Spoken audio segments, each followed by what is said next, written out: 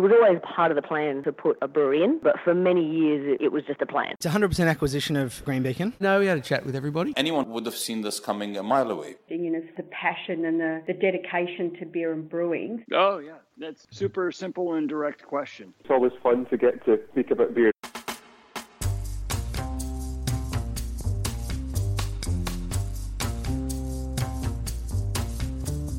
And that's just what we're here to do, talk about beer and money in this very special edition of Beer as a Conversation. As I record this, the Batch Brewing crowdsource funding campaign has been open for 1 day and has exceeded its minimum target of $500,000 and is halfway to the $1.5 million full raise. Incidentally, it has nearly raised more in 1 day than Brewdog has in 4 months, to put that into perspective. While the expression of interest phase has been going for a few weeks now, we hadn't covered the raise until now, as the company's financials and valuations hadn't been available, and we considered those important to any meaningful discussion of the investment raise, because it was being sold as an investment. Now that they're out, we get the chance to discuss the Batch business and its valuation with Chris Sidwa and Andrew Finneran. As you'll hear, it's a pretty robust discussion as we talk about the arguably inflated valuations that crowdsource funding permits for businesses, and also the prospects that Batch will be able to execute their expansion strategy in a highly competitive marketplace. I'm a big fan of Batch and also Andrew and Chris personally, and I respect those guys even more for being willing to openly discuss some of the important, sometimes challenging questions I ask about the equity crowdfunding of their business. Needless to say, none of what follows constitutes investment advice. You should consider seeking independent legal, financial, taxation and other advice to check the information in this podcast and the offer, and how it relates to your unique circumstances. Anyway, enjoy this chat about the Batch Brewing crowdsource funding campaign. Andrew Finneran, Chris Sidwa, welcome to Beer as a Conversation.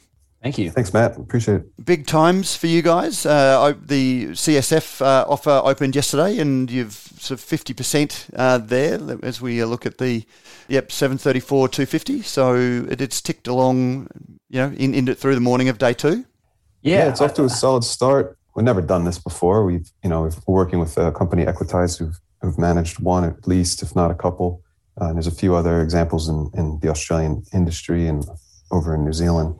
So we have a little bit of an indication of what it looks like when it's done, but I haven't lived through one, so don't know what to expect. But yeah, very pleased with what we've seen happen so far. Maybe start by talking us through the decision, because we last caught up in 2018. It was just over 3 years ago, and it was interesting to go back and listen to that conversation, talking about what your plans were. And you did flag that you were looking at options even back then. And I specifically asked whether what you were doing then was scalable. So I'd encourage listeners to go back and listen to that. But talk us through what led to this plan to go through a crowdsource funding campaign.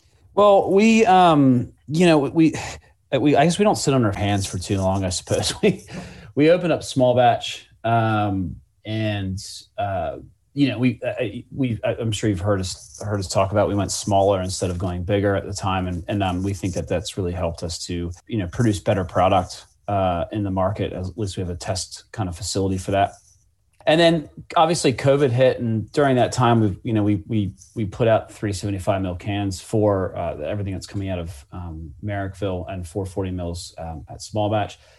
And we kind of got into the stage where we can see with the 375 mil cans, we're in a bit more of a typical format, 375 mil by 24 pack cartons, was before it was 440 mil by 16 packs. And we're seeing that we're starting to get on shelves a little bit cheaper now because of the format size, and we can see that we can really start to grow a little bit more volume there. So for us, we're like, what is this? What is the next stage, and what are we going to do? We can see that we have a great brand, and that we can really start to grow our wholesale base quite significantly if we really just kind of take a step back to plan a bit more, and then really re-attack it. we've had a few goes at it, and it's been we've whatever you want to call it, like we just didn't hire some of the right people to help us get to where we needed to be. It's partly my fault as well. I take that responsibility, but we're kind of resetting our product mix and all that kind of stuff through the 375 mil can to hit that. So we said we've got tons of opportunities out in the wholesale market. What is it that we need to do to grow? And part of that is just investing in sales and marketing for the business. And Chris and I have been growing this business organically for 8 years, putting in a lot of blood, sweat, and tears. And we just kind of got to the point where we said, okay, we're ready. We think this is big enough and worth enough now that we're happy to sell off a little bit of it and really kind of get however you want to consider business partners, whatever, in to help us achieve these goals and really realize the potential that this brand has. And so we explored a lot of different options, but crowdfunding ended up landing through a lot of kind of backroom kind of conversations we're having with people who had done this before. And we kind of gone back and forth between traditional partners and crowdfunding. And we didn't know a whole lot about crowdfunding, but once we kind of started digging into it, we realized that it was for us and our size, it's actually a really good avenue for us to go down. Mainly because, and through seeing it, right now, people want to see us more. So it's very positive to see, hundreds of people investing in this business right now as we're talking. But they become advocates. And so, they're going to help us achieve our goals because they're going to drink our beer and become hopefully more regular purchasers, but they're going to tell all their friends about it and their friends' friends. How much of the attraction of crowdfunding is, there's no way to sort of soften this, is the overinflated values that crowdfunding gets over any other form of investment? Definitely a factor. You can't ignore it. But the market is the market.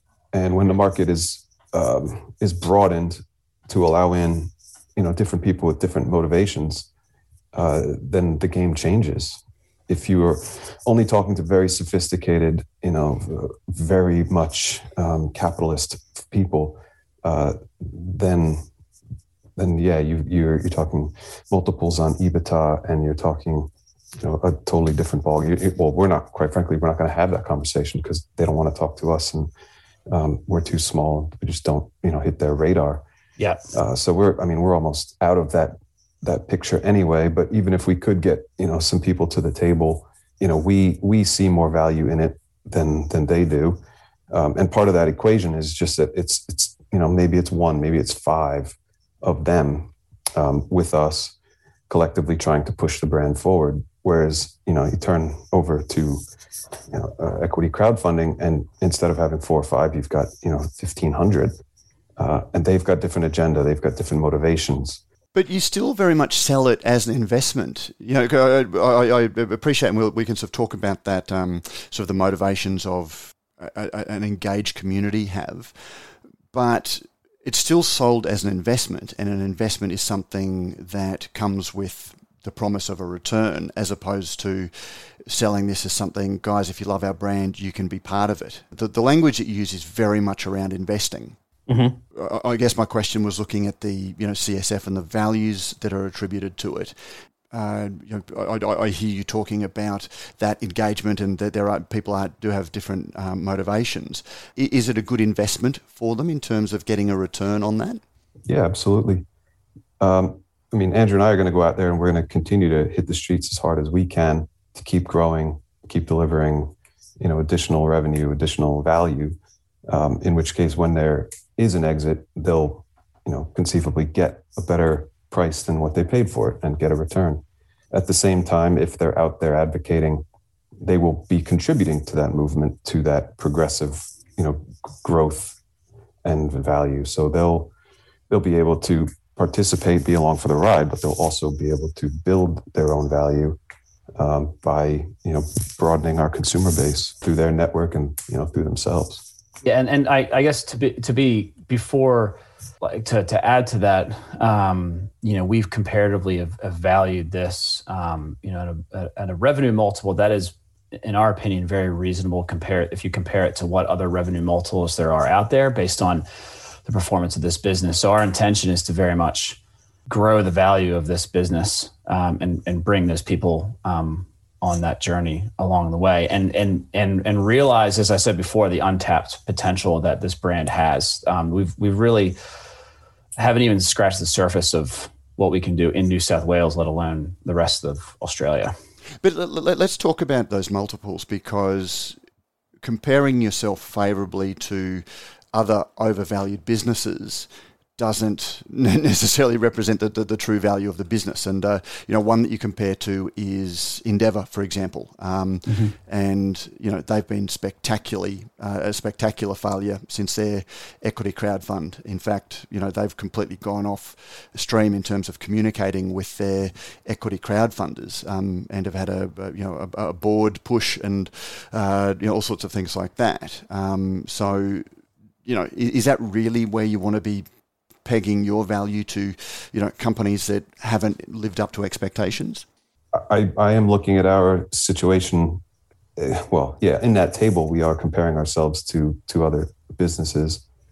The other one, which is also one of the outliers in there, is BrewDog, who have managed, I think, 7 or 8 of these transactions, and each time, grown their market share, grown their base, grown their support network. And I don't know if any of their original investors have had a liquidity event. I don't pay enough attention to know that. But I do stand behind the valuation that we put on ours, and I do, expect to get people a return on their investment. So, yeah, it's an interesting question that you pose, Matt, that, is it fair to compare against another pig with lipstick on it? But I'm not describing you as a pig with lipstick. I'm not I'm not saying that that's what you guys are. It's a very strong brand and all of those sorts of things. But when you look at a revenue multiple of 11 times, when hospitality businesses generally operate on revenue multiples on EBITDA multiples of 4 to 10, which would value, even on a fairly grand valuation of, 4 million as opposed to 14. Well, I think the game is potentially changing slightly. So, we've had this, we've had this before. People will say, well, EBITDA versus revenue multiple. When you look at EBITDA multiples, it can be, for a business that has so much potential, and you need that extra push to help you move your revenue and your margins, exponentially, but you just need that bit of a push, and you can see that, but yet you have an accountant or a private equity company or somebody that's just trying to basically say, well, no. We're only going to value you at that EBITDA multiple, but then in return, you then get screwed over. You have to sell 50% or more of your business. And then you realize all this great upside that they then take. So I think for us, this is an opportunity for us to use what's been happening in the market. It is changing. Like, there are a decent amount of crowdfunding things that you can point back to. And it's hard to point back to sales of breweries because most of that stuff gets, you can't find the figures on it because the bigger companies that buy them out, they keep everything private.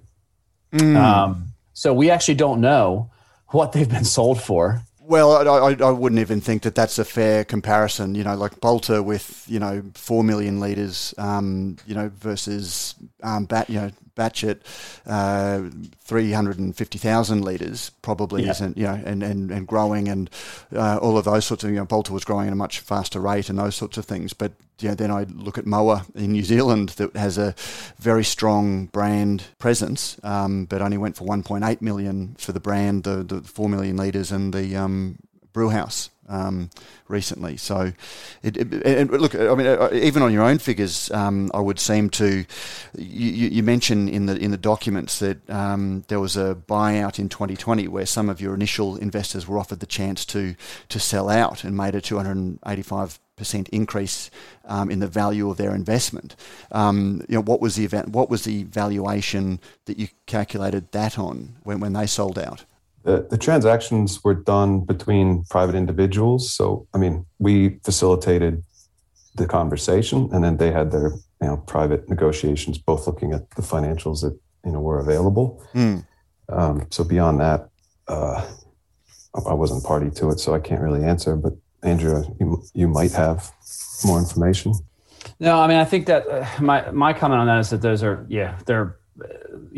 that's a private transaction. So even in this, well, it's a private transaction that you're willing to use to talk about the value of the business. And I would imagine that would, you would have had some idea of what the business was valued at in coming up with that 285% figure. Yeah, yes and no. I mean, if someone has, it was during COVID, if someone has a price and they're saying I'm happy to sell at this certain rate, and someone's happy to buy at that rate, then that's their we introduce people who are some of the people that were willing to sell, and then someone who was willing to buy. This is prior to us going down this path and really starting to set a proper what valuation we think is behind the business. But even now, if someone were to buy through equity crowdfunding, but then they wanted to sell their shares privately, I mean, as far as I can tell, they could sell it for whatever value they wanted to, because those are their shares. I mean, surely it's a relevant metric in terms of looking at what some people perceive the value of the business at. Some people who are internal to the business, value the business at. Because sure, I mean, you've certainly used it to talk about the, growth that they got from their investment. I think the growth we're talking about was from our shareholders' initial investment in us. Isn't that right, Chris? Yes, it was. It was the price they paid versus the price they got back. Yeah. Which you could divide against their share of the business to come up with a rough value based on that number. Yeah, well, I mean, I think when we started this, we valued the business at like 700,000 or something. Yeah, in 2013. Yeah. Yeah, so that's what that is based off of. But they sold in 2020, which would have valued the business to them in 2020. They sold. Yeah, the first person was in 18. I'm not sure if the rest were all in 2020, but it was in the heart of COVID when we had an excited person who was very interested in getting in, who saw a lot of potential.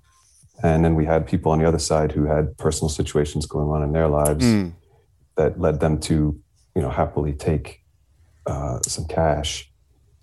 So, I mean, look, I think the broader valuation question does come back to, people's motivations in that situation. Yeah, 6 months changes a lot when you've got, very bleak outlook versus something a little bit more positive with, thought and energy and capital and all the rest going along with it to support, an ambitious plan. The enthusiastic person that came in that you mentioned from the conversation you had with Chris Lukinko on the Beer Healer, I understand he was the founder of Campos Coffee. Is that, have I got that right? Yes. Yeah. Will Young. Will Smith. That's Now that would be a coup. So he was enthusiastic, but not enthusiastic enough to invest more heavily in the business to sort of, give you this growth that you're talking about now. It would have been a similar equation with him. I think again, when you have a lot of people making small investments, their risk tolerance changes. But if you're asking a person to write a 7-figure check, like they're going to want a different, they have a very different expectation. So I think that coming back to the crowdfunding question, I mean, a lot of focus can get put on traditional valuations, and time will tell, what happens. But I think it's just the fundamental difference of what people are looking for when they go into the market. I do believe that we're going to deliver a return. I wouldn't be taking people's money and promising them to, that I'm going to do my best if I didn't intend to. But there is upside for us to deliver a very strong return for these people. If we do everything right, and if we, keep making beers that people want, and keep, expanding and I hate using buzzwords, but disrupting I think the other traditional sort of distribution model that a lot of brewers are working through with major retailers and the pubs is very challenging. I mean, we're constantly getting some traction and then losing some traction, getting some traction and progressing forward and doing our best there. But where we get really excited with this plan that we put together is in additional batch branded retail spaces. So getting better margin on the product sold is fantastic, but giving people a better experience than what they can get by going to, say, a BWS, buying our beer and taking it home. That is going to lead to, in our opinion, just a much more loyal base, greater share of wallet, bringing more people into the fold. I mean, we've been talking a little bit, I think, before this recording started about the sheer number of breweries and what it takes to punch above and capture some market share. I think the problem that a lot of us craft brewers get stuck in right now is just fighting against each other, because we can see our tap get taken by the other craft brewer, and it distracts us from the fact that the other 15 beers on tap are the major brewers. That's not news. I mean, we all know that we're all up against the major brewers, but it's easy to lose that visibility when you're watching your shelf space get taken up by the next trendy style of beer. So just being out there in the market in a greater way with our branded experiences, we are hoping that we're going to bring a lot of folks who are either not beer drinkers or young folks who are coming of age, who have the choice of consuming lots of different things. We're hoping that they'll get on to enjoying what we do.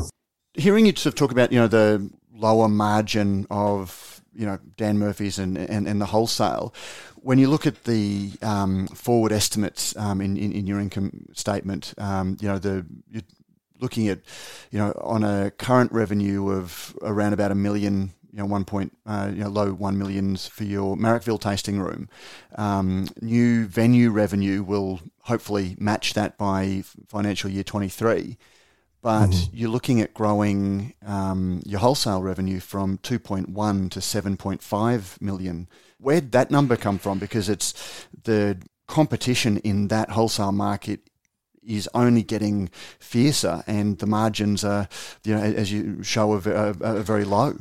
Yeah, it's a two-pronged approach, right? So having people experience what we do in person, we have seen it lead to greater wholesale sales in those areas. So the numbers that we look at in terms of our success at major retailers points to that.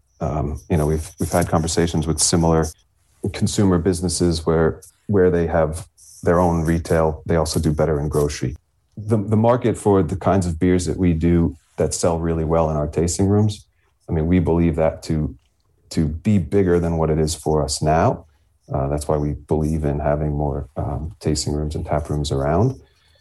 But we do still see that the major scale is going to come from wholesale. I mean, when we get beers that we're happy with, that punters have demand beyond what we can produce, that's when we do work with our contract brewing partners, and that's where the exponential side of the growth still is available to us.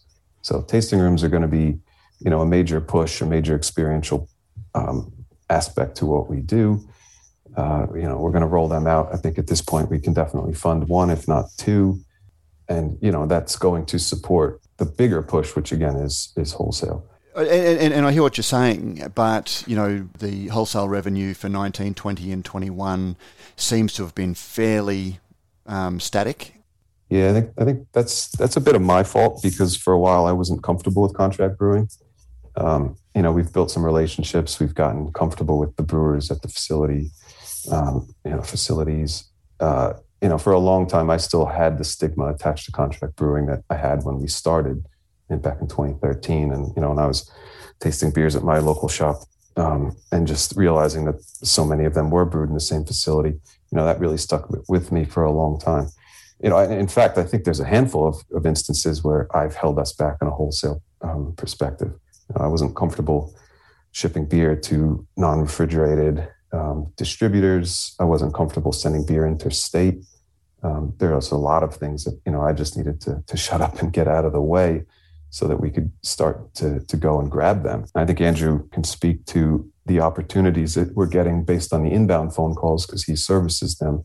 Just before you move on from that, it's interesting to hear that you were wrong in those sorts of decisions, because that was a big part of our conversation back in 2018 was, those value statements that were so important to the Batch brand and, were the things that I saw as really making you a strong, active player in the Marrickville market where, now you're describing those as wrong and having to jettison them to some extent or, compromise those to some extent to get the growth. Will that in turn, diminish the strength of the Batch brand, that value statement? Well, I go round and round on this one a lot, and I think you and I are a lot alike in that we are purists and do hold the industry in very high esteem and want the best from it. But what I have found is that not all the punters do. There's a lot of environmental initiatives that we do fund out of our bottom line. There's others that I would like to do, but we can't because, quite frankly, people don't want my beer when it's priced the way it has to be priced to be, environmentally friendly. So until consumers, want to get on board with these things, we can sit here and be purists, but the market's going to swallow us up and move right around us. But at the same time, in my defense, I think, understanding the logistics process a little bit better and that, just coming to the realization that, the folks who are running these bigger operations with the ambient storage, they don't have any vested interest in sitting on your inventory. They're paying for it. They want it gone. They're working just in time, just like we are. And they're doing the best that they can. And for the most part, it's working. We're not getting, complaints coming back saying, I can taste that this was sitting warm for months and months, because it's not. It's moving through the system. It's getting into, retailers and getting into people's fridges at home quite quickly. And then on the flip side, we also came across an organization that, helps me get over my, fuel usage and carbon emissions. So because we can now pay somebody to plant trees, I'm okay with shipping a pallet of beer down to Melbourne. Whereas before, it just seemed ridiculous that, I should send my pale ale and they should send their pale ale north. And, we've got trucks crossing on the highway. Funnily enough, that was what you, one of the things we talked about in 2018 was exactly that phenomenon. Yeah. I mean, it is still true. It still bugs me. But, since we can spend a little bit of our profits doing, good, then why not? People want the beer down there. So why say no if, we can do it responsibly? Yep. Yeah. And to jump in, I mean, like a lot of the I don't completely blame Chris for that. There's a few different instances. I mean, I supported Chris in his decision. Me wanting to sell more.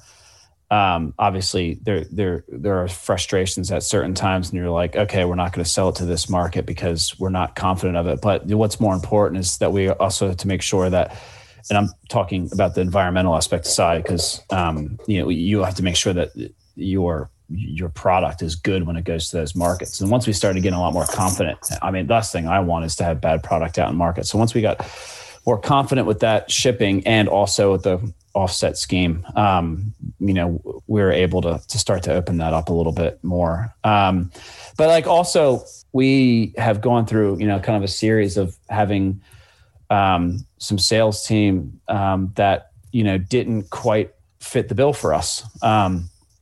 So, now this is a time for us to kind of reset and really, be able to kind of, I guess, level up or, look at it from 5 or 10,000 feet or whatever you want to say. And sit there and say, what's the right structure for this team to help us grow? And then we can really start to achieve that. Now, the other thing is like kind of going back to the original idea. Chris and I would both love it if like we could build this brewery and this kind of like hub and spoke model kind of network, and never really have to leave New South Wales. I mean, that'd be awesome. You know what I mean? And build it into something that wherever you come to your local city or state or whatever you want to call it, and everyone's just drinking batch. And, and sorry guys, we can't get it out of the state because everyone's drinking it here. Like that would be really, really cool. But unfortunately there's just a lot of competition in the market right now. So we do have to send our pale ale down while they're sending their pale ale up. It's just at the moment, it's just the way it is. But I think if there is kind of back to our conversation that we were talking about before this, if some things change in the market, there's some volume could open up and we could end up sitting kind of just growing into our own state. Just kind of it's kind of a fun thing to think of. But for now, we and that's what we're very much going to be doing. We're focusing on New South Wales in the short to medium term, and we will start to grow interstate. We're working on it now, but we are going to try to grow New South Wales much bigger first before we try and take over any other states. And if that really goes really well in New South Wales, it's a great thing. It's better for the environment overall. And my understanding is that at the moment you're at capacity in terms of your in-house production. So will that 8 times revenue, wholesale revenue growth from now have to come from contract brewing? Yeah, I mean, most of it will. We do have some room to upgrade some of the tanks. We've got some 12-hect tanks in the back of the corner that could easily be replaced with some bigger ones. Brewing itself, we can do it more often. We have the ability. We just don't right now because we've started to use hawkers for Tango. So we do have one SKU that we do down there. We're looking at offloading a couple other SKUs that are a little simpler to make. The things that require souring and nitrogenation. We don't necessarily want to have to, convince somebody to install more equipment in their facility just to service a one beer from us. So we'll have to, shift the beers that most suit contract brewing to contract brewers.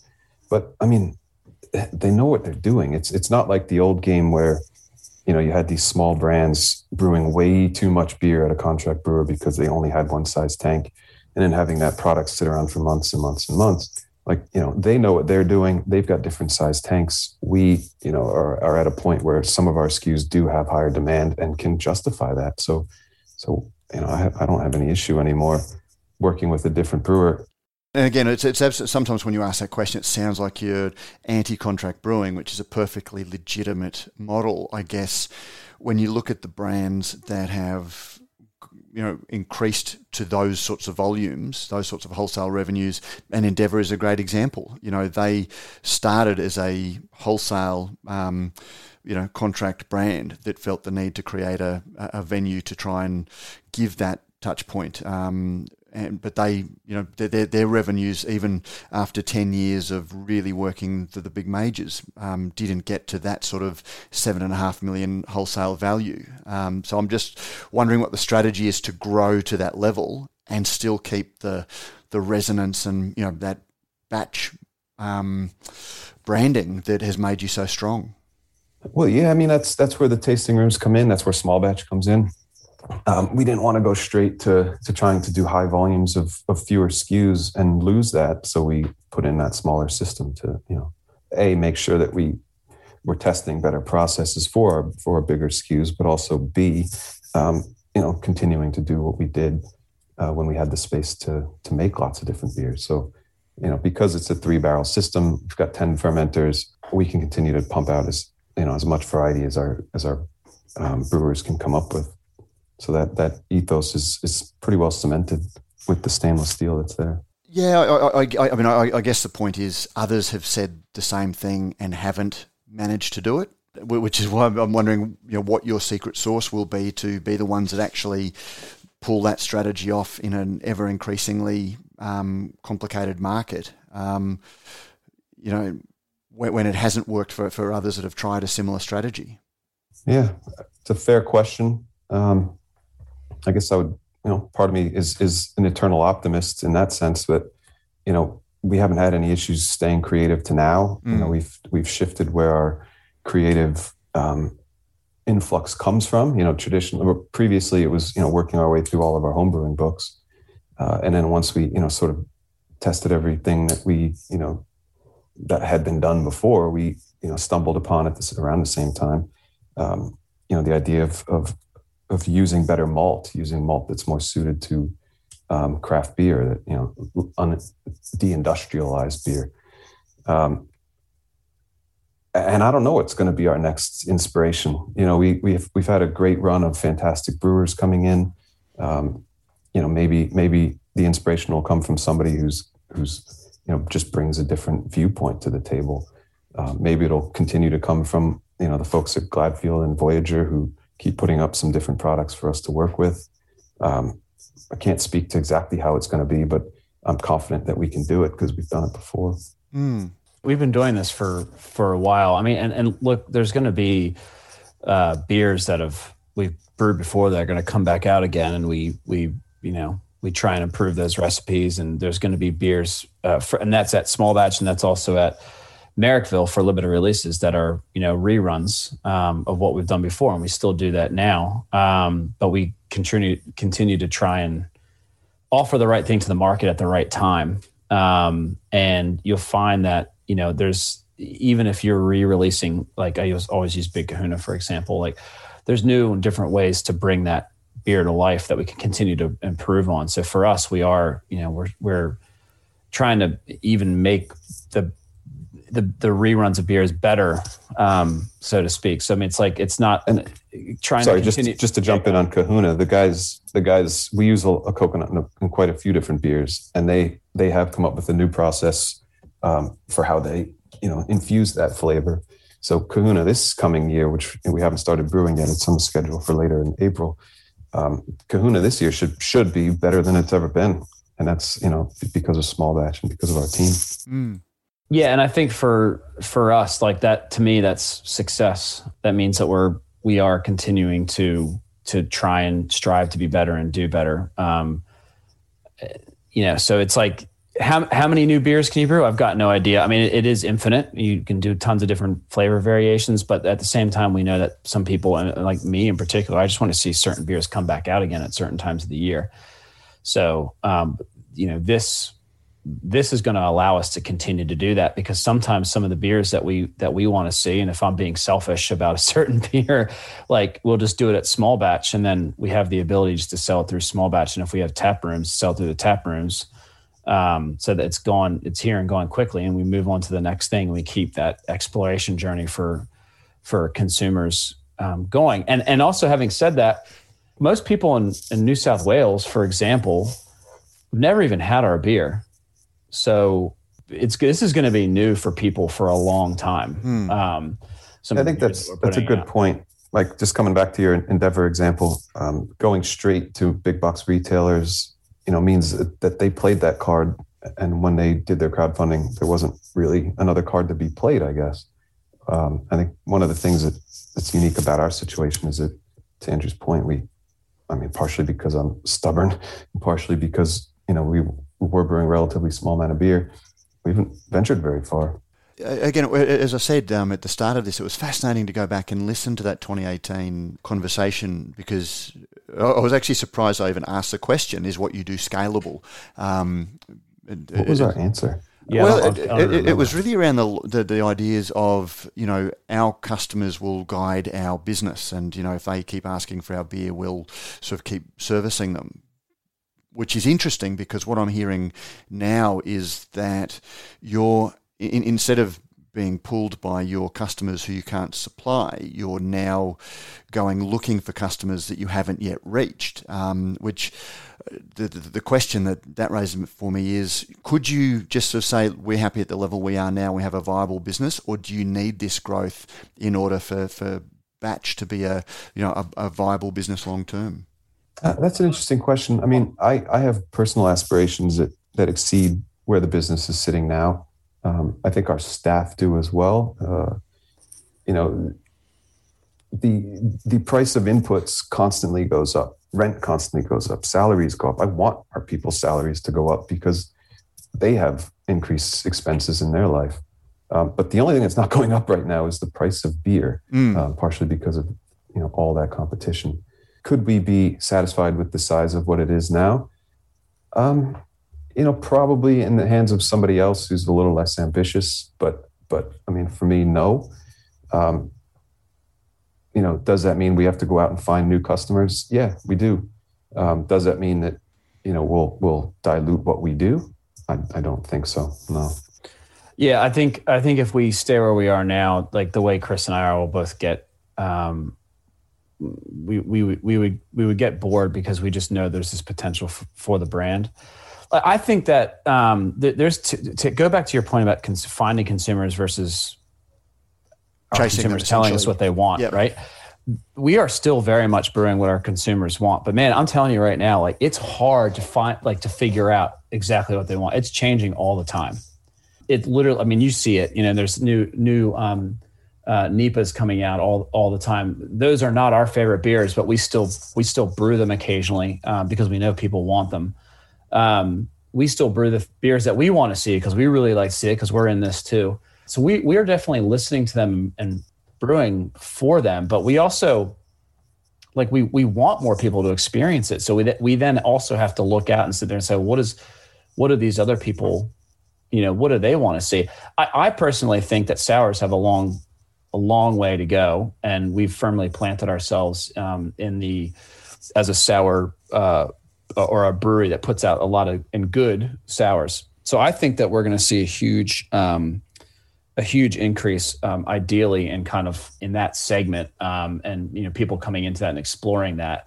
And when they do, we've got a very deep portfolio there of beers that we can put out, and a lot more exploring in that particular style to do with in terms of flavors. Like we're using Triticale malt from Voyager, which is a wheat rye hybrid that we're going to start testing out a bit more to see what lower ABV beer, or what do we put fruit in it? Do we not put fruit in it? I mean, it's a malt that is so flavorful and also gives off this great aroma that you potentially don't have to use any fruits. I mean, we're exploring, and Chris commented on this earlier, like we're still exploring those options. And I think there's just a huge amount of potential for that. So like we're kind of doing a little bit of both, in terms of finding consumers and also servicing our current customers and consumers. But we're also driven in terms of what we want to do. So we do want to drive the business forward. I think if we sit back and don't and just kind of do what we're doing now, I think there's with all the competition, there's only so much we'll be able to do. And I don't know. I mean, I guess part of me maybe worries that we start to we're not relevant anymore if we're not trying to continue to push it forward. So who knows? I don't know. I mean, there's a subset of consumers out there who aren't necessarily hyper, into craft beer, but they do want to support something authentic. And, I'd much rather, they find a good authentic experience than, just go path of least resistance and buy whatever is being marketed to them at, the big box store. Because as we've discussed offline already or on the call, I can't remember. It's always a problem with having a conversation before we start recording is you can never remember what was said on mic and not. There's a fair number of beers out there that are a little bit more formulaic and don't come from, as deeper roots as us and a lot of our peers who do work really hard in their breweries, in the fields and, testing and trialing and putting something forward to the market that's genuine. I'd much rather it be somebody who's, authentic than not. Well, look, I mean, these are the discussions I love most in what I do. I know that it's not easy, but I appreciate you guys being so open to answering these questions because it is the prism that we have to look at the rapidly changing industry through. So the good news is, as we've been speaking, a couple of $1,000 has been added to the equity raise. The needle has still been moving. Excellent. Yeah, that's good. Well, Andrew and Chris, and again, like we're one day into it, and you are rapidly coming up on the halfway mark for the target, and you've got another month to go. So certainly, BrewDog might be looking to take some notes from your capital raising. I think you might have even exceeded. Since we've been in this talk, a friend of mine sent me a text saying we're outperforming BrewDog. There you go. So which is something, and the valuations are certainly very different. But anyway, look, guys, all the very best. And as I said to you off mic, I was in the brewery last week. I snuck in as part of a tour of Marrickville and surrounds, and really enjoyed it. Had a really good vibe, and the beers were certainly tasting very good. And we're hoping, Pete and I were saying on the podcast last week that we need to do another sweep through. So hopefully we can include you in that. Yeah, that'd definitely. be great. Good on you guys, and all the best for the crowdsource funding campaign. Thanks, Matt. Thank you. And that was Chris Sidwa and Andrew Finneran. For the record, I've bought one share worth $250 as part of this raise. And hopefully you can see why I genuinely respect those guys for coming on and being willing to answer some pretty hard questions about the business. If you're a member of our Facebook group, I'd love to hear your thoughts about not only the raise, but also whether you invested as well.